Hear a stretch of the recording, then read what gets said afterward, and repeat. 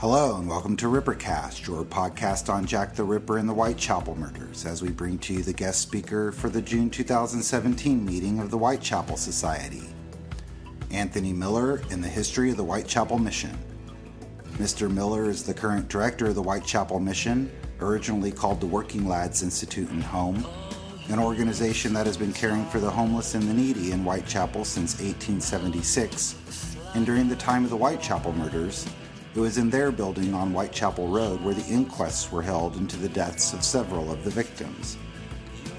But the role that it played during the Jack the Ripper murders is a mere footnote in its 140-year history of serving the destitute in the East End. And so without further ado, let's turn it over to Tony Power at the Chamberlain Hotel in London as he introduces Anthony Miller with the history of the Whitechapel Mission. Well, welcome everybody. Welcome to the June 2017 meeting of the Whitechapel Society. And as Sue was saying, it's such a beautiful day out there. The weather's been great here in London, but it's terrific that so many of you have chosen to join us tonight for what should be a fascinating talk. We'd also like to thank all of you who are listening in online through the Rippercast podcast. We hope you enjoy tonight. We're sure you will. And if you want to find out more about the Whitechapel Society, then we have a website which is whitechapelsociety.com.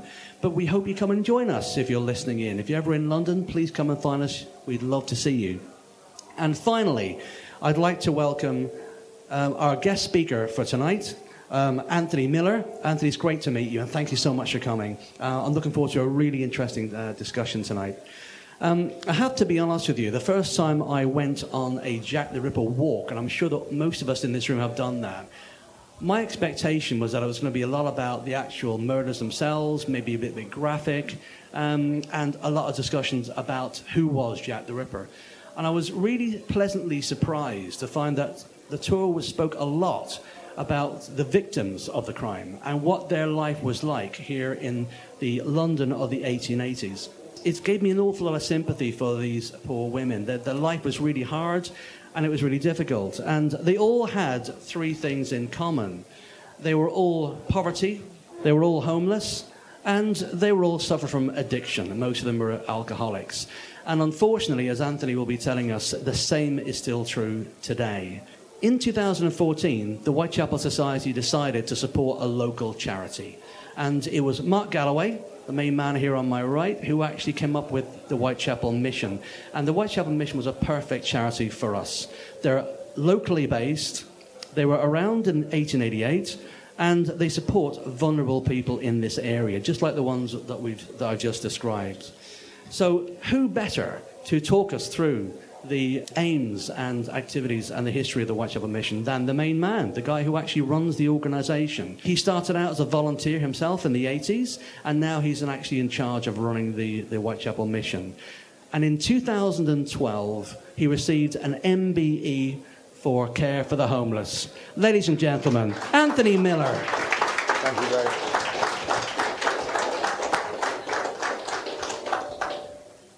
Good evening to you, ladies and gentlemen. Thank you for setting the bar so high. Could you be a bit lower, then I may have been able to achieve it. I wish to share with you two histories to start off with. The history of the organisation and the history of the properties that we actually have occupied and still do. So to start off, I want to take you back to 1860. Anybody here remember 1860? Anybody around in 1860? No, that's okay. It just means that nobody's going to say, no, I was there and it didn't happen that way. 1870. Then I have to keep an eye on you, sir. 1860. No National Health Service. No unemployment benefit. No housing benefit. If you took ill, you died, unless you had money. If you were homeless, you would end up in the workhouses or you would end up in prison. These were the only two places that society could put you. And if you consider the Oliver Twist story, which of course is a work of fiction, but in reality is based on the observations of its author, who was absolutely fascinated by the East End of London, and many of his books are based on true observations. These young boys, these 10-year-old boys, were going into the city and stealing wallets and pocketbooks. And of course, when caught, the courts would send them to prison or send them to the workhouses. In the case of Oliver Twist himself, the story suggests he had been in the workhouses since being a baby, and escaping from that environment, prison was the next likely outcome. Luckily, it turns out he's got a rich granddad who lives in Westminster, and off he goes. But what happened to the Artful Dodger? What happened to the other kids that were actually being abused through being forced to steal so that they could get a roof over their head and actually a square meal? Well, they would go to the workhouses. And in 1860, a group of men came together, businessmen in the city, and spoke to the Lord Mayor and said, there must be a better solution. And over a period of years, they discussed it, they tried to find funding for it, and in 1886, they started an organisation called the Working Lads Institute. And the idea was that the courts would send young offenders to reside within this organisation, this building, and they would be trained, given a trade, and actually an opportunity to pay back society through helping people even less fortunate than themselves. And that building is sitting right next door to the Whitechapel tube station today. If you stand there and look closely, you will see the words, the Working Lads Institute, still across the top of the building, but they've been painted out. So although the brickwork stands proud, you've got to look for it. And it was exactly that. It was an opportunity for these youngsters to get a trade. Many of them moved off into Essex to become farmers. Many joined the Navy. Many of them actually found other trades. And as part of their work, they were required to serve breakfast to homeless adults on the streets of Whitechapel. And in its first year, it served 11,000 breakfasts. Now, today, it's a pound shop. If any of you get a chance to walk through the door and walk around the place, you will find that the floor makes a lot of noise. It's wooden. It's not the original floor. The original floor is actually a 12-foot lower. And gradually, somehow over the years, Whitechapel Road has grown by 12 foot. Don't ask me how. I've got no idea. But the original floor was 12 foot lower. There is a public bath in there. And I don't mean a swimming pool. I mean a public bath where members of the public could come in and bathe. It was filthy and it used to stink. And it's still there in the basement today. It's boarded over, and on top of that is now the storeroom to the actual pound shop. If you go up a floor, you will find that the windows have been replaced, but they were all stained glass when they were put in. Don't ask me why. Wasn't a church, but they were all stained glass windows that actually looked out across to the Royal London Hospital. Anybody ever heard of the Whitechapel and Bow Railway? Whitechapel and Bow Railway? No, we call it the District Line today. And of course it's owned by TfL. But it stopped at Whitechapel. Didn't go to Bow. I've got no idea why it was called the Bow and Whitechapel tube station, or railway station. But it was stopped at Whitechapel. And our building, this building that had been custom built, was actually the wall at which the train would hit if it didn't stop. In 1926, they actually wanted to extend that train line to Bow, probably why it's called the Whitechapel and Bow Railway. And they extended it, but were in the way. So at that point, our building was actually, or half our building was compulsory purchased, and actually the money was used to actually upgrade the rest of it. The problem was, I've missed a bit out, but it doesn't make any difference. The problem was, this work was so positive in the effect that it had on pocketbooks being stolen in the city, that the people who were funding it stopped funding it 20 years later. And their argument was very simple. Why am I paying for this charitable work when there isn't anybody picking our pockets or robbing us anymore? And of course, the reason they weren't was the work was actually doing what it was supposed to do and stopping it. It announced in the Times in 1896 that it was going bankrupt because it had no longer got the funding to continue. And at that point, the Methodist Church stepped in and said, no, what you're doing here is too important. It has to continue. We will take over the work for you. And the immediate reaction from the trustees was, ooh, church, we don't want you preaching, proselytizing, or trying to convert people to Christianity. This is not what the work's about.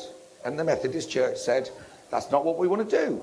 We want to continue the work. And a deal was struck whereby the Methodist Church took over the work, but there wouldn't be any of those preaching, proselytizing, or conversions that you would think of possibly with a church. At that point, the work was renamed.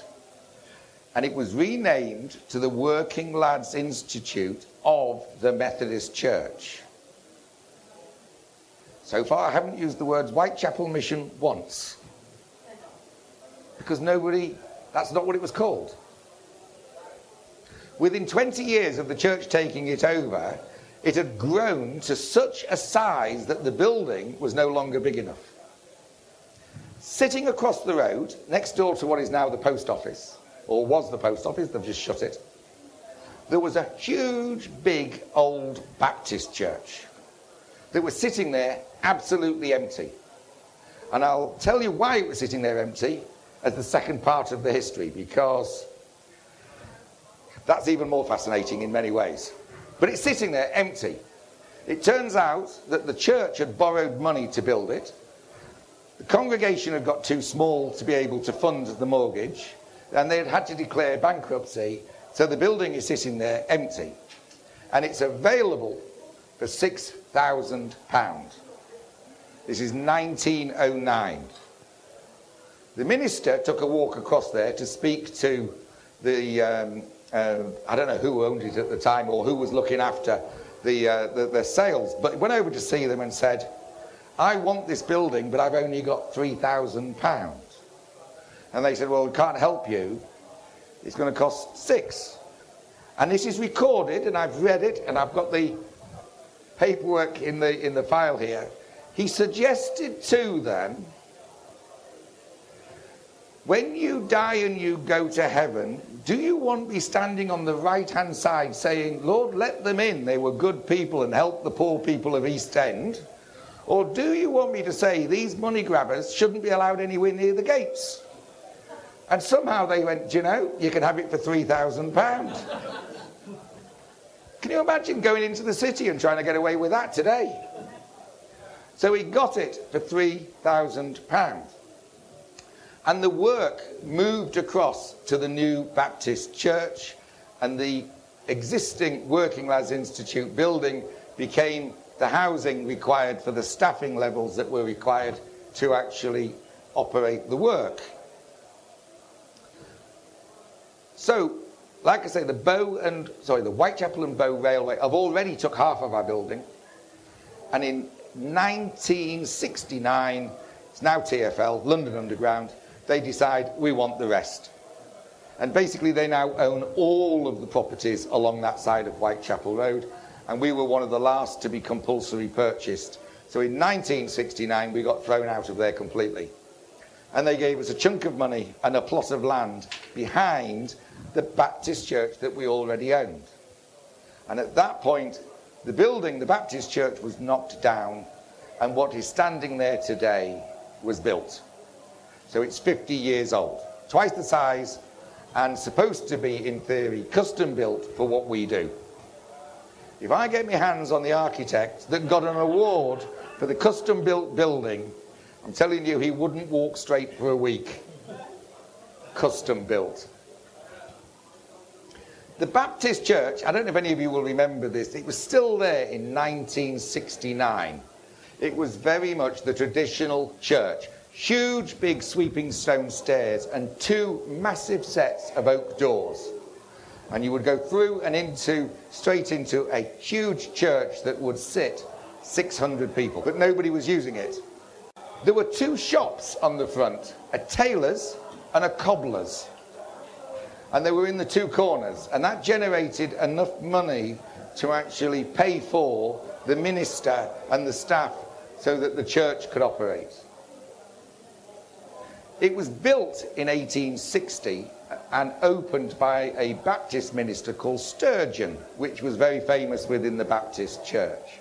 But before it was a Baptist church, it was a Zion chapel, built and funded by the Duchess of Huntingdon. Now, I'm going to take you right back now, just in case he's still awake. Anybody around in 1480? No, okay. No, not even him, that's good. There's a Barclays Bank 1 block away from us, and it's on the junction of something called Mile End Gate. And it's the start of Mile End Road, which goes out to Bow. It was the site of a gate into the East End of London. It goes back to the Roman times when there was a motte and bailey, a wooden fence, and this set of gates that protected the outer city before you got the 1 mile to the inner city walls at Tower Bridge. So somebody came up with the idea that every farmer that's coming into London through those gates with their sheep, their cows, maybe their grain, their corn, whatever it is, their apples that they were bringing in from Essex, to deliver to the Spitalfields market, the meat markets, or everywhere else in the city, needed somewhere to stay overnight. We need a travel lodge. We need somewhere where you can park your wagon, field for your sheep or your cows, and then overnight sleep, and then maybe have a drink, and then go into the city 4 or 5 in the morning to deliver your wares. Of course, in those days, the meat was never carried on a refrigerated lorry after it had been slaughtered outside the city. It was brought in on the hoof and killed at the meat market. So somebody came up with this idea and decided to build, just inside that gate, the White Raven Tavern. And the idea, just as it sounds, is it's a tavern. There is a park for your wagon. There are fields all the way around it with pens for the animals. There is room to park your trailer full of whatever it is product you're going to take into the city. There's an opportunity to have a drink, and there is an opportunity to sleep before you go into the city. And its name, the White Raven Tavern, comes from the fact that at the back of the building, and this is the bit that was owned by London Underground that they gave us in 1969, there was some ravens kept in cages. And this was all to do with the fact, you can remember how far we're back, we're still back in the 15th century, the late 1400s. The king had been told, if the ravens leave Tower Bridge, your kingdom will fall. Okay? So like any sensible king, he had a spare set of ravens sitting in cages in the East End of London. So that if they ever did clear off from Tower Bridge, he could just bring the new ones in and say they haven't gone anywhere. And that's where the name the Raven comes from. The white is not because there were white ravens, but because, of course, the White Chapel that gave Whitechapel its name actually lent itself to a lot of other places as well. So the white part of it comes from there. And if you go into our basement today, the actual stone that you would cross to actually walk into the public house part is still there. The foundations are still there. It is very worn. It's about 4 inches worn off the stone in this way, and there's about 2 inches worn off the stone this way, but it's still in the basement. The problem was, somebody had this idea that actually having black slaves was not a clever idea, and they needed to be released. And they were. The problem was they were still black. And a lot of society still would not accept them. Even though they're now free, men and women, they were not accepted. And there are a lot of blue plaques around the Whitechapel area for freed slaves who were artists and poets and actually were contributing to society, but still not allowed in the city. And they needed somewhere to meet, somewhere to congregate, somewhere to share ideas, somewhere to belong. And they started using the White Raven Tavern. And of course, as soon as a group of black people started to meet in this pub, all the white people said, we're not using it anymore. It's got black people in it. So very quickly, it became exclusively their place to hang out, to meet, to socialize, to share ideas, and to move forward with this new community of freed people.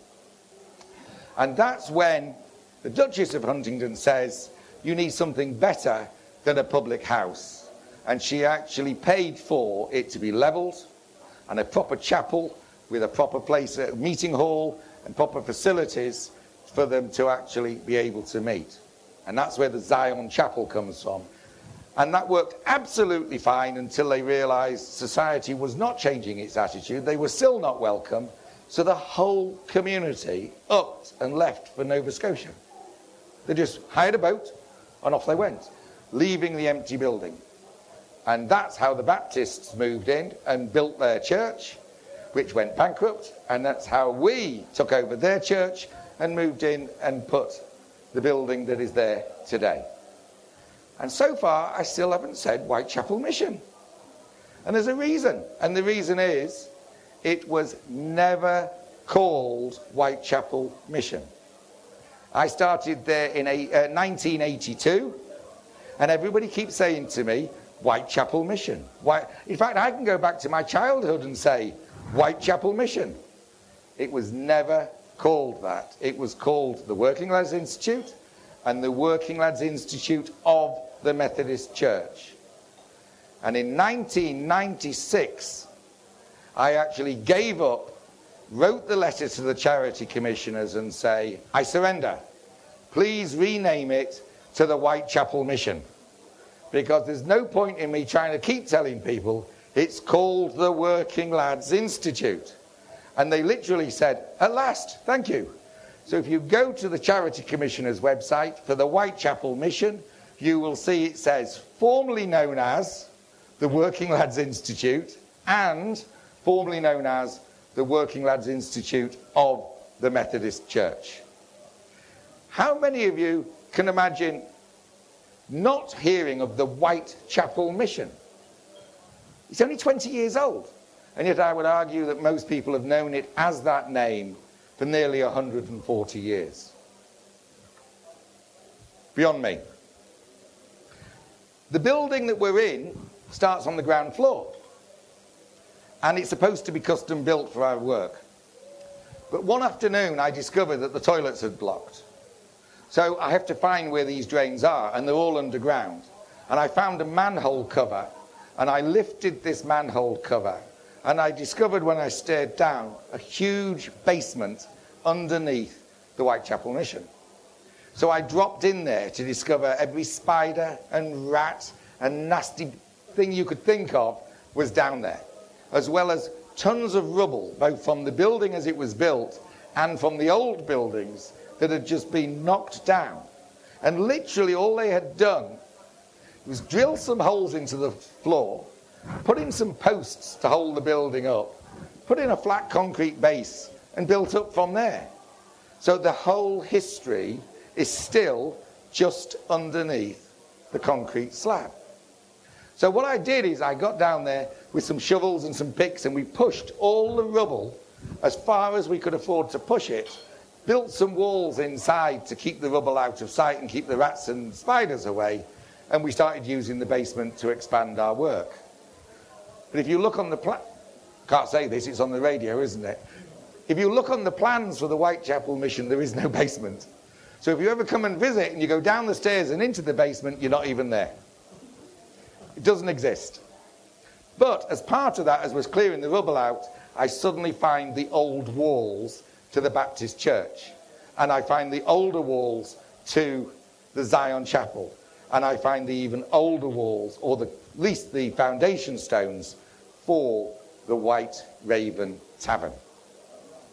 All of the documents, all of the photos are currently sitting in the Archive Museum of London. There are hundreds of thousands of photos, hundreds of thousands of documents.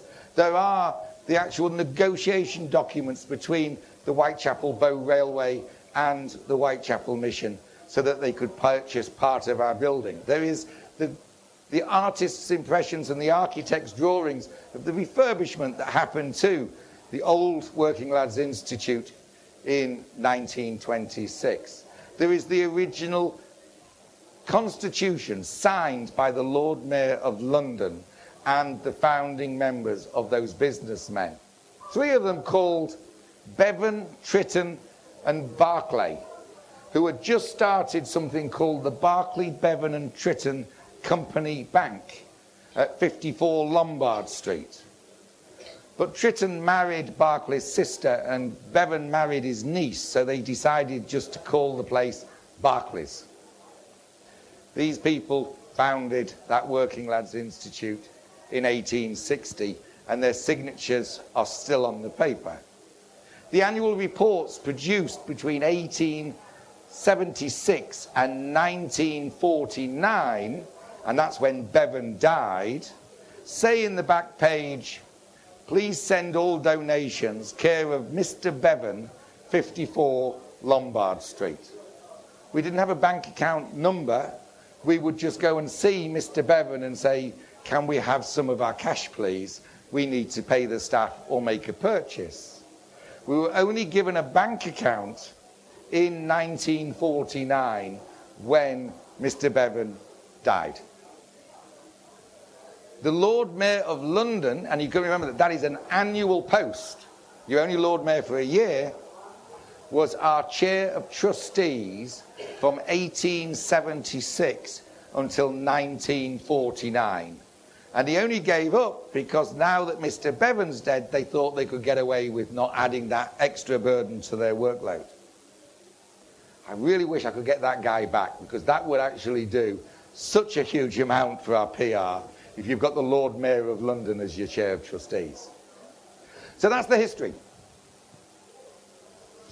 I've been there since 1982. When I get there, I am actually incorrectly educated, because my degree was in computers. Not much use when you're working with people who are on the streets. I went back to college to study social work. And as a result, one of the first young people that I met was a young lady called Patsy, who was 24 years old. And at 24 years old, she had had a full hysterectomy already. She'd had 7 pregnancies. 2 had gone full term and been removed and put into the care system.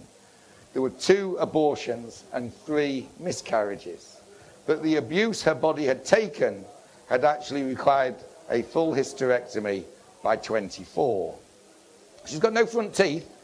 They'd been kicked in by one of the gentlemen that didn't like the services that she was offering. And over a period of a few weeks, I got to really like this young woman. She had an honesty about her that was scary. In the society that we live in, we have to follow certain rules. If you fancy somebody, you can't just tell them. You can't just say, "Get your coat, we've pulled." Doesn't work. There's a game we have to play. But Patsy doesn't do this. If Patsy fancies you, she'll just say, "I fancy you. Do you want to go to bed?" It's quite refreshing, and it's quite scary. It would be lovely if everybody could just be so honest. But it would never work. Our society would collapse within hours. So part of the conversation, I say to her, "Why do you do this? You can't be making any money doing this." Well, yeah, she says, "On a good night, I can make £35. Then I've got to ask, "How much do you charge?" She went, £5.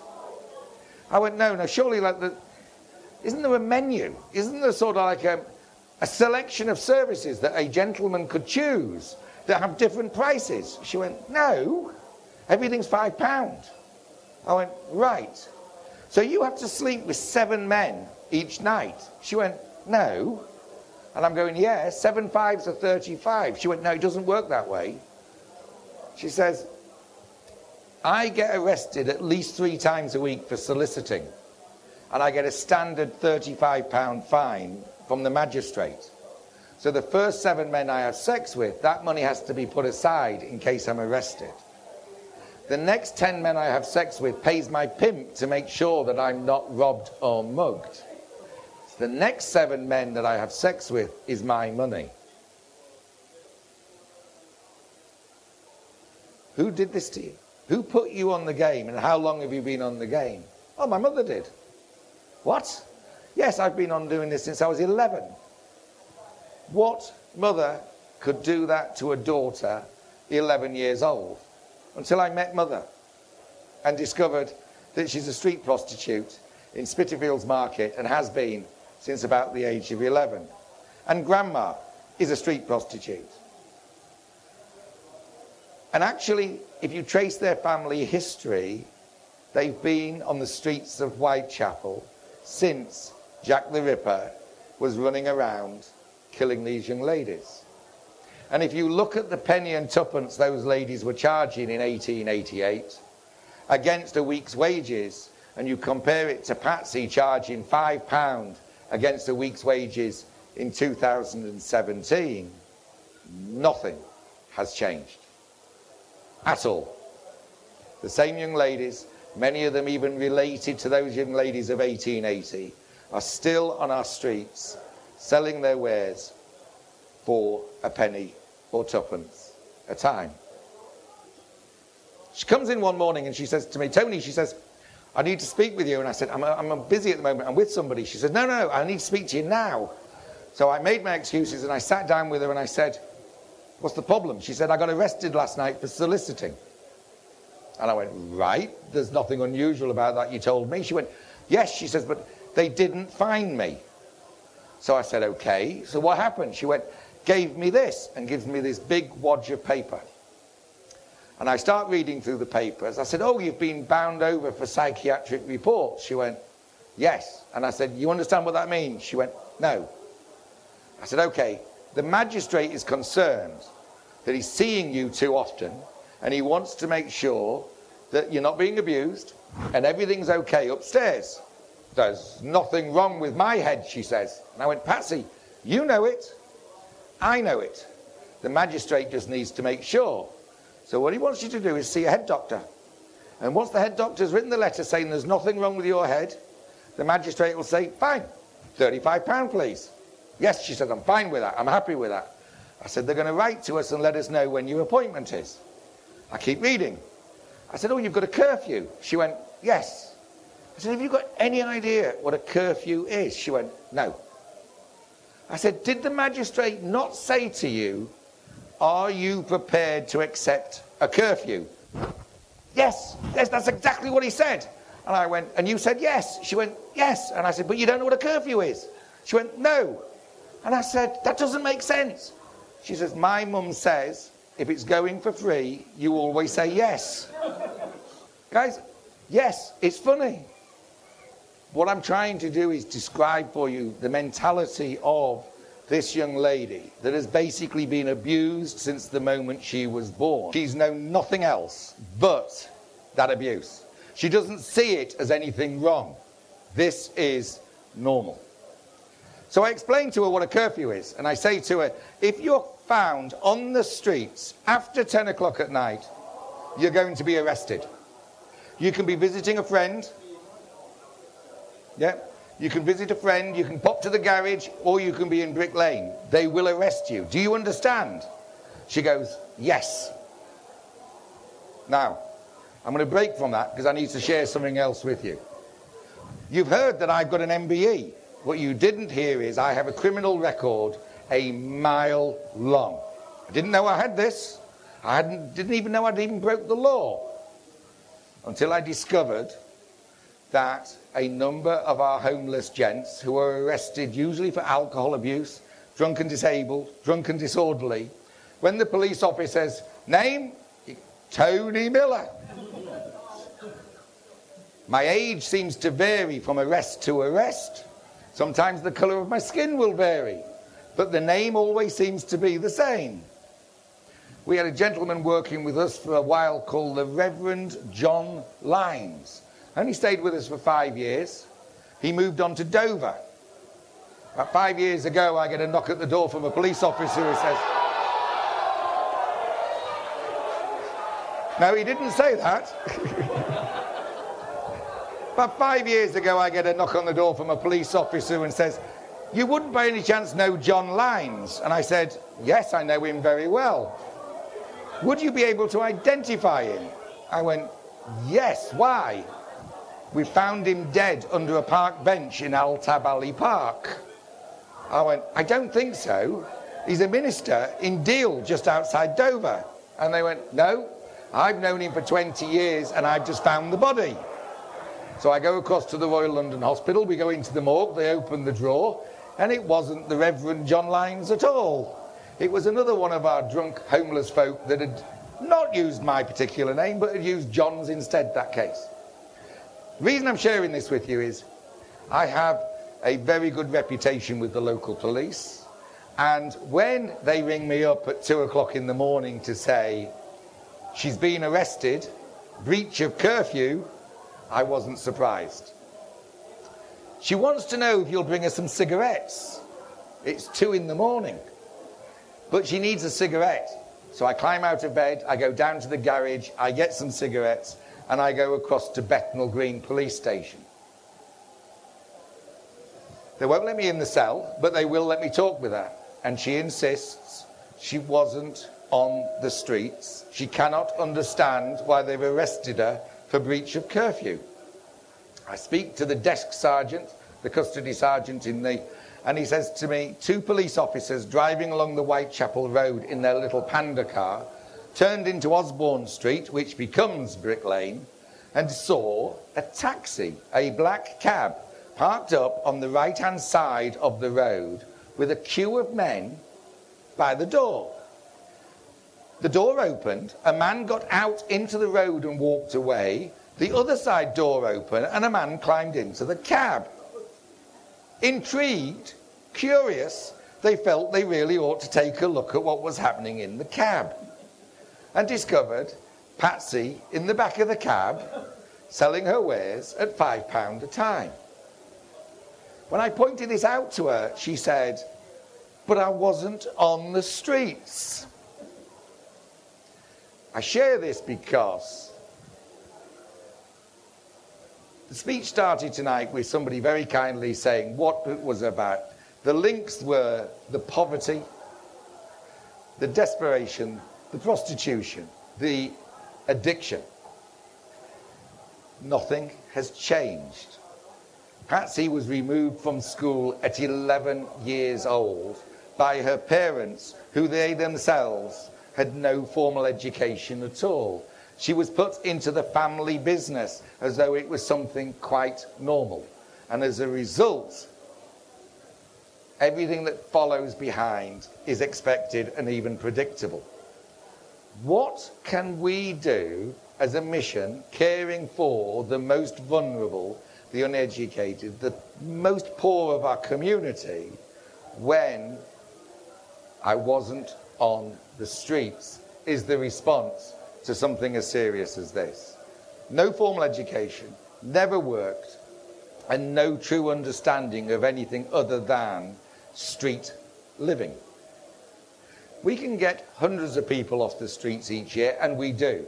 We can reunite people with their families all the time, but at the same time we have to accept that the damage done to some people is so great and so serious that there is nothing that can be done to undo.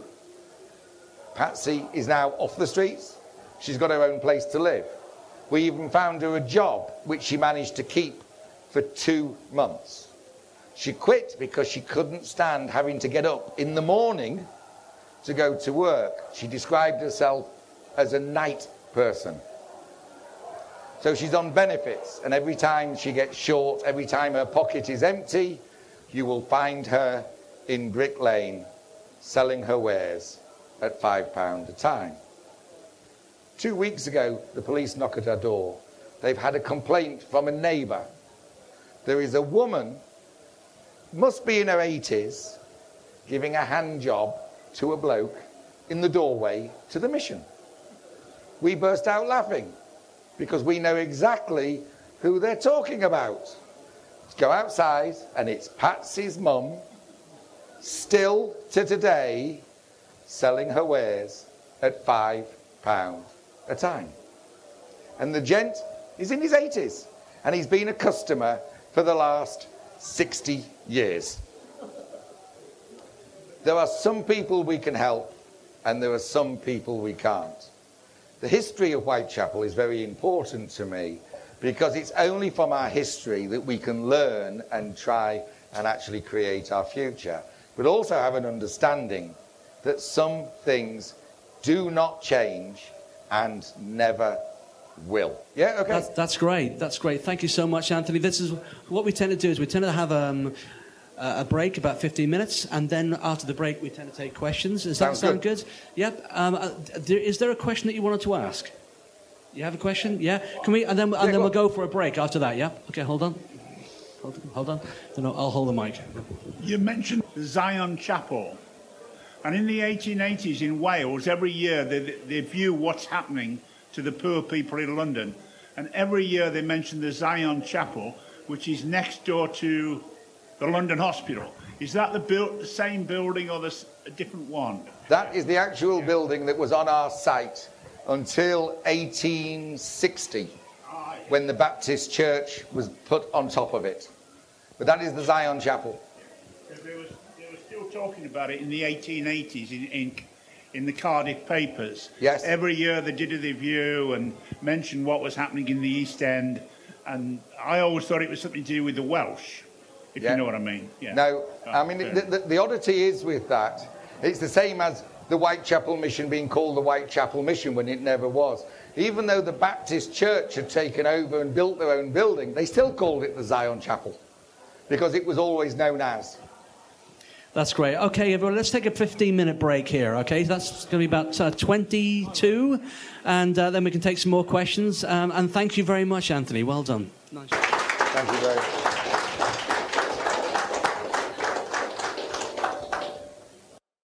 What we're going to do in this second half is, what we usually do is just take questions. Was there something that you wanted to say first before we start, or will we just go straight into the questions? Just very briefly, Mike and I have been having a conversation and we've come to the conclusion it cannot have been Tower Bridge, because Tower Bridge wasn't built then. So although we have two documents, one suggesting Tower Bridge, it has to be the tower for the Ravens, because the bridge wasn't actually there. Okay, so let's just continue. Has anybody else got any questions that they'd like to ask Anthony? Yes, we have one right here. Go ahead. You said that the kids as young as 10 ran the risk of getting sent to prison. Was that right? They'd send 10-year-olds to prison? Yeah, right. Sadly. Wow. Okay. Great, thank you, Sue. Tony, could you tell us a typical day at the Whitechapel Mission? Wow. Or is there no such thing? I think that, yes, there is no such thing. There is the fact that there's a pattern. The staff come on, we start at 4 o'clock in the morning. We do the preparation in ready for the doors to open at 6 a.m. They must open at exactly 6 a.m., not a minute to or a minute past. I don't know if any of you on a Sunday morning have been to B&Q. You know it opens at 9 o'clock. You can see all the staff wandering around in the shop, but the doors are still locked at 9 o'clock. By 10 past 9, you are now quite frustrated because it looks like they're just chewing the fat and taking their time. You go through that door already irritated. Add to the confusion and the upset that you've slept on the streets all night. You're cold, you're wet, you're desperate to use the toilet, and our doors don't open until 5 past 6. We've got problems because that person's going to come through the door angry. We're also working with a group of people who are very chaotic in their lifetime. What we want to demonstrate to them is that we are the opposite of chaos. We are something that you can guarantee to rely on. We are the rock. So the doors open at exactly 6 a.m. And to do that, we use a computer. So the doors will open by a computer. It makes us look good, and it actually means we keep the promise. And then we offer an opportunity to use the bathrooms. And it sounds daft, this, but let me ask all of you, why is it, whether you stay in a 5-star hotel in the best country in the world, whether you can go and visit your mother, whether you go to the pub lavatories here, why is it there's no lavatory like yours at home? Why is yours so special? Because it's cleaner than anybody else's lavatory. The answer is no. It's the privacy, it's the dignity, and it's the fact that you can just take your time and you know who else has used it. So very importantly, we have to offer that dignity to those people coming through our door. So it's very much about, how do you want your coffee? We will make every cup of coffee and every cup of tea to order the way you want it. When you have a shower, we don't give out clothes. Pick the clothes you wish to wear and just browse the rails and take what you want. When you use the bathroom, here's a brand new razor and a brand new toothbrush every single morning. Because if you're on the streets, where would you keep the toothbrush? And would you want to put it in your mouth the next morning? So every day they have to be replaced. What we're trying to do is to demonstrate to all of the people we're working with, especially the Patsies, you are worth more than this. And you are worth us getting out of bed at 4 o'clock in the morning to make sure that we can demonstrate your worth. We take care of the physical body. By 9 o'clock, we're offering the advice work, the counselling, and the encouragement to look at a different lifestyle. And then in the afternoon, it's classes, numeracy, literacy, budgeting, cooking, anything that we can actually skill them up with that would give them a chance of independent living. And to make it even worse, I live on site. So when I get back there tonight, if there's people knocking on the door at 2 in the morning saying, can I have a sleeping bag? I'm hungry, can I have a sandwich? There's always somebody about that can actually make sure that they get at least somebody to speak to. That's a normal day. And after saying that, there isn't such a thing as a normal day. Thanks a lot. So we've got another question from down the back, and then I'll come to the front. Go ahead, Samantha. Okay, basically, you were talking about people that can't be helped, like that girl you were talking about. Does your work ever become demoralising because you can't change anything? Thank you for the question. Young lady knocks on the door 2 weeks ago. Stunning looking, looks really fit and well, beautifully dressed, got a pushchair with a young child in it. She knocks on the door and she just says, Tony, I just wanted to say thank you. I'm married, I'm doing well, but I wanted to say thank you for work because when I was down, you were there for me. And I said, you're very welcome. I'm glad we could help. She walks away. I had no idea who she was. I spoke to Sonia, who runs our social work, and she went, yes, you remember her. Drug addict, used to use heroin, pot marks, really skinny girl, lank, dark hair. And it suddenly, I recognised who it was. We can help so many people, but at the same time, we have to understand there are some that our idea of help isn't their idea of help. So we have to actually take that into account. And it just takes one young lady to knock on the door and say, thank you, and suddenly everything is rosy in the garden. There's also the fact I'm married. So I have got the support, and don't any one of you ever tell her this if you get a chance to meet her, I will kill you. I have the biggest support network in the world, in the sense that she is behind me in everything I do, and she actually is the one who gives me the strength to do what I'm doing. So I have got that. Also, if I go home in a depressed state, she very quickly lifts me out of that and starts my next day fresh again. Don't tell her. Okay, another question here from the front, from Ed. You said about the clothes. What do you do? Do you take in second-hand clothes and wash them and give them out to them so they have clothes? What's the situation there? We take in second-hand clothes. We don't wash them. This country has some of the proudest people in the world when it comes to donating to charity. People will actually dry clean, press, and actually fold clothes before they donate to us. So most of the clothes are in immaculate first-hand condition. They're just worn. They've been used. And most of the clothes that we give out are only going to get worn today, because by tomorrow they will be filthy dirty and we have to actually replace them again. We're looking for 175 pairs of underpants a day and socks just to facilitate those people going through the showers. And of course they want a clean pair of trousers and a clean shirt and t-shirt. And of course today it's raining, so they need a jacket, and tomorrow the sun's out, so they've dropped it somewhere.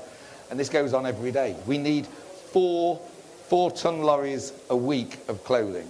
And somehow we managed to get that so that we can constantly be giving out clothes to anybody that needs them. Wow. Okay, got another question here from Mark Galloway. This is just a sort of silly question. How many breakfasts do you actually do every day? At the current time, and our auditors just pulled me up on this, because I actually put in our annual report up to 300. And when they actually added it up, the number of breakfasts we had served, it's 311 a day is the average for the year. So it gives you some... So 11,000 in the first year that we were open, and it was 113,000 last year. It's a sad reflection that we're 10 times bigger than we were 100 years ago. Which means 10 times more people needing the help. Another question down the back from Ruby. Go ahead. I think you said that you worked in computers originally. What was it? What was the defining moment that made you want to go and do charity work? Thank you. Wow. Good question. Okay, it is a bit long-winded, so I'll make it as short as I possibly can. I was brought up by two of the most loving parents that one could hope for. I have a brother a year younger and a sister 3 years younger than him.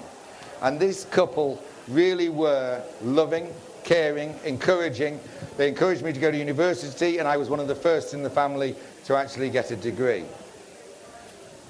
When I came out of university and my mum said, "What are you going to do with your life?" I said, "I'm actually going to join the police force." And she questioned why when I've just got a degree in computers. And over the next few weeks begged and pleaded with me not to join the police force. I couldn't understand why. She said to me, "If you're that adamant, we need to sit down and talk." We sat down in the kitchen and she said, "You're not my son." 22 years old, they suddenly hear this. Turns out that my mother and father were told they could not have children, so they adopted a little boy. And the moment they adopted that little boy, she fell pregnant with her own little boy, and then subsequently with her own little girl. So at 22 years old, the story shared with me that I am the adopted son in the family. Their argument was things had changed by the natural birth of the second child, and that it could make things difficult if one of us thinks that we're not part of the family. So the two of them decided I didn't need to know, and I was never going to get told. But if I join the police force, the background checks they'll do on me, I will find out, and she can't have me find out that way. I could have gone off the rails very easily, but the reality is the love, the care, the moral compass, and the discipline she had given me over the years. Actually, everything I need from a mum, you gave me. Everything I need from a dad, he gave me. I joined the police force. Maggie Thatcher came to power. I very quickly left the police force. I'll let you draw your own conclusions from what steps and how fast it happened. And I then used my degree and went into computers in the city. I went to the Whitechapel Mission as a volunteer. And the one thing I noticed straight away, a third of the people that we were serving had gone through the care system as kids, come out of care at 16 and ended up straight onto our streets. Why was I on this side of the counter and they were on that side? Purely by the fact that two loving people had given me a home to live in and a chance. I quit my job so that I could try and readdress that balance and give them the chance that I had been given. And I've been ever since doing the same. I do not think yet I have paid back the debt that those kids deserve. So I will carry on working.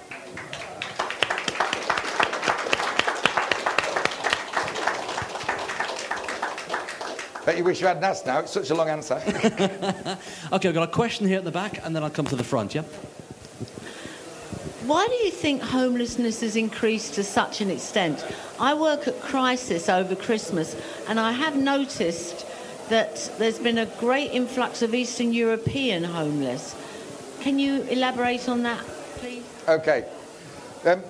You are right. I mean, first of all, I need to tell you, and I missed this out on purpose, but we founded Crisis. Our trustees at the Whitechapel Mission started Crisis 40 years ago to actually fill the gap at Christmas, which is why it was Crisis at Christmas.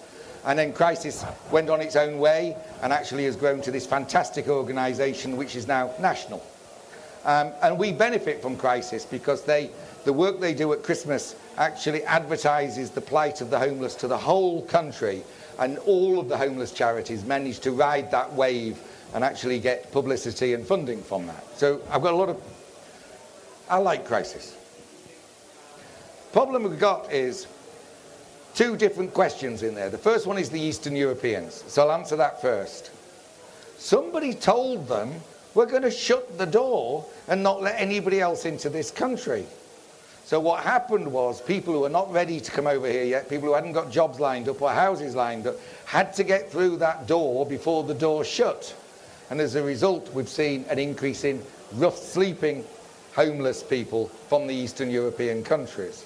The people who were coming from Eastern Europe for jobs and for work and for housing, they were still flowing at the same rate. But those individuals who were struggling had to get through the door before this rumour that we were locking it. So that explains that one. A third of all of London's homeless went through the care system as kids. Our care system is not working. Now let me explain something. Last year there were 960,000 babies born in the UK, just short of 1 million babies, and there were 780,000 deaths. So the population did not go up by much if you ignore migration. But we've taken 10,000 children into care this year alone. 10,000. Last year, it was only 6,000. So the population has gone up within the care system by 4,000 children this year alone. Did we fund more social workers to look after them? No. In fact, we've actually cut the funding to the social work departments. Did we find 4,000 more foster families to look after those children? No. There isn't the funding either. As a result, those children went into foster homes instead of foster families. And by 16, the government acknowledges a fifth of them will be expected to be sleeping on our streets at 16 years old. The care system is getting worse. The number of adoptions in this country is going down, not up. Although there has been an upturn in the last 2 years. It's almost impossible. One of you smokes, one of you is overweight. They'll find an excuse why you can't adopt. As a result, that explains a third of London's rough sleeping. Currently, 20%, 1/5, are ex-services. Young men who are coming out of the army that are actually struggling to survive in our society afterwards, to find work, alcohol abuse, mental health issues regarding trauma, and suddenly we've got more people on our streets. About 1/5 have got severe mental health problems and shouldn't be anywhere near our streets. But then there is the others, which are again about 1/5, who've been through the prison system and now just cannot get anybody to trust them with work or housing. And as a result, all of these issues could be addressed if we threw huge amounts of money at those different areas in a time when there isn't even enough money for us to be able to look after our elderly or look after our kids. So I believe that you'll see in the next 5 years, homelessness, rough sleeping will double again. Wow.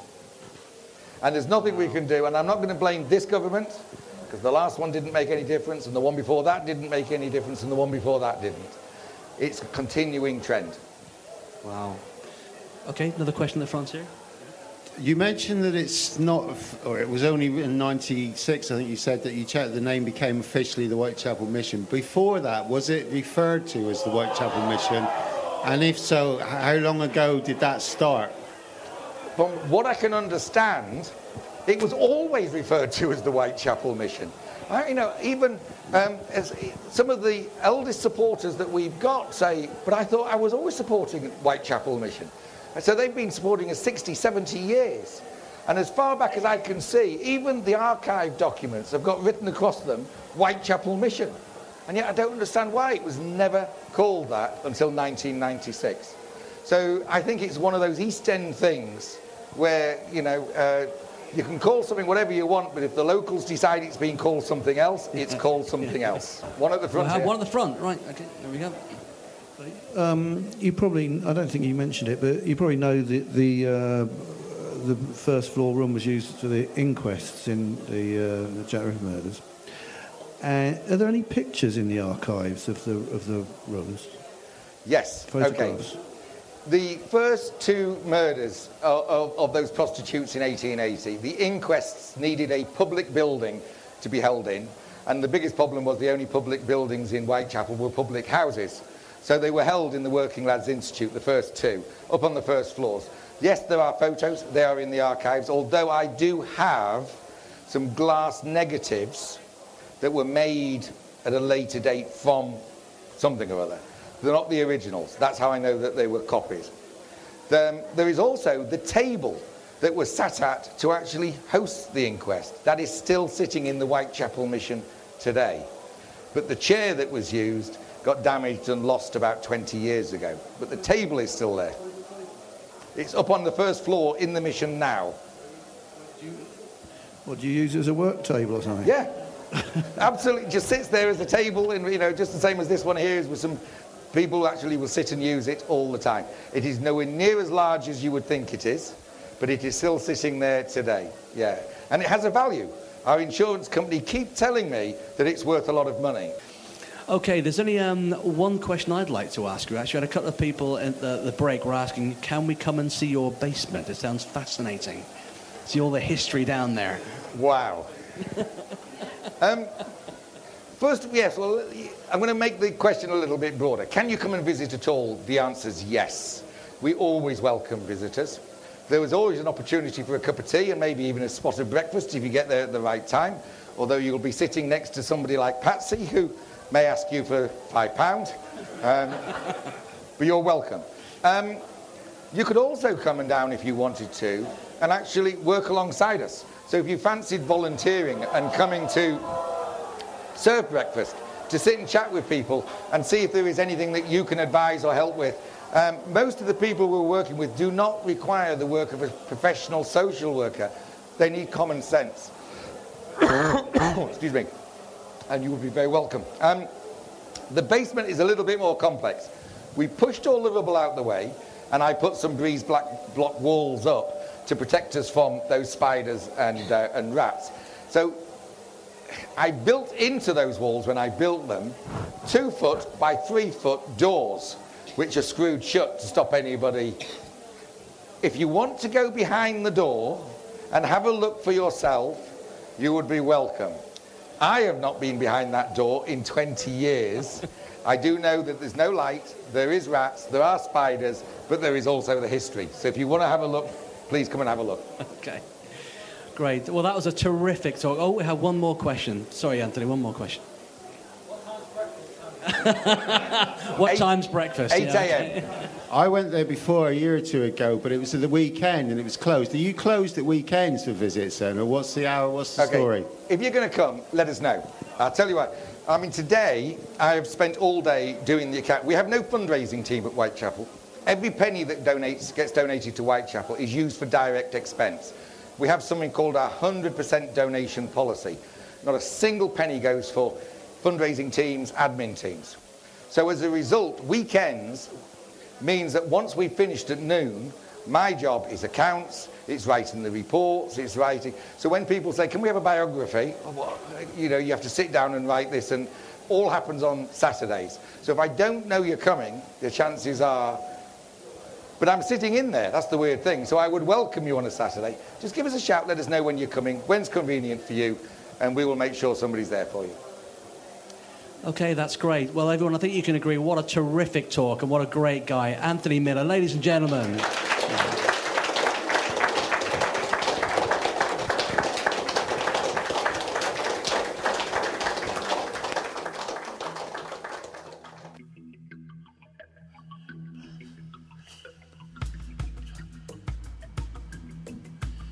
And that was Anthony Miller speaking at the June 2017 meeting of the Whitechapel Society.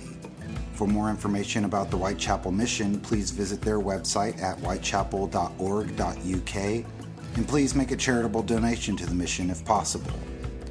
I'd like to thank Mr. Miller, the committee of the Whitechapel Society for its continued partnership with our podcast, and especially our sound man, Steve Ratty, for making the release of this talk possible.